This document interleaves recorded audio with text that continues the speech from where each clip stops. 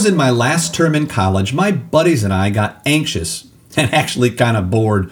Since we were nerdy engineers, we were running a lab experiment, of course, and we drifted and started getting a little on the silly side.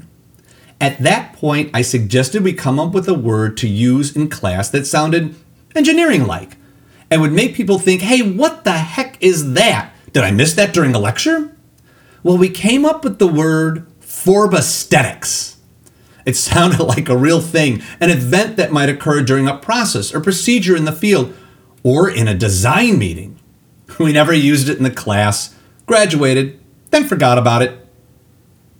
Several years later, I met a buddy for a drink to catch up and talk about stuff. He mentioned that we came up with the word Forbesthetics, but we never used it. We laughed and continued on reminiscing.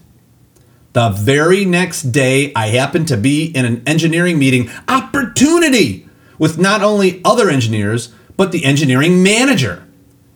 Being that I am not one to shy away from throwing humor into boring meetings and engaging with ideas and questions, the right time popped up right in front of me. So I threw it out there. I said, interesting. And how do you think that affects it Forbesthetically?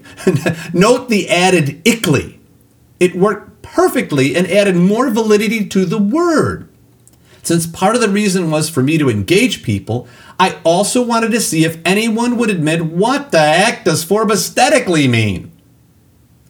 Since my dad taught me at a very young age, sit in front of the class and don't be afraid to raise your hand and say, no, I really don't know what that means.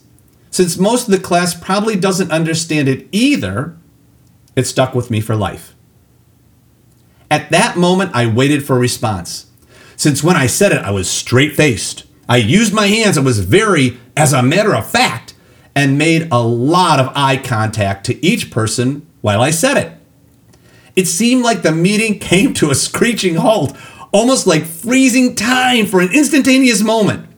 I looked around the room after it was said, and the only person that made a comment was the engineering manager. He said, not sure we will, here's a phrase I learned to hate, know this or understand it. Let's take this offline. Yuck. The meeting then continued to its normal end. No one ever asked me or approached me as to the term Forbesthetics. It was never mentioned ever again for the 25 years I was at the company. There is no embarrassment or admitting that you don't know.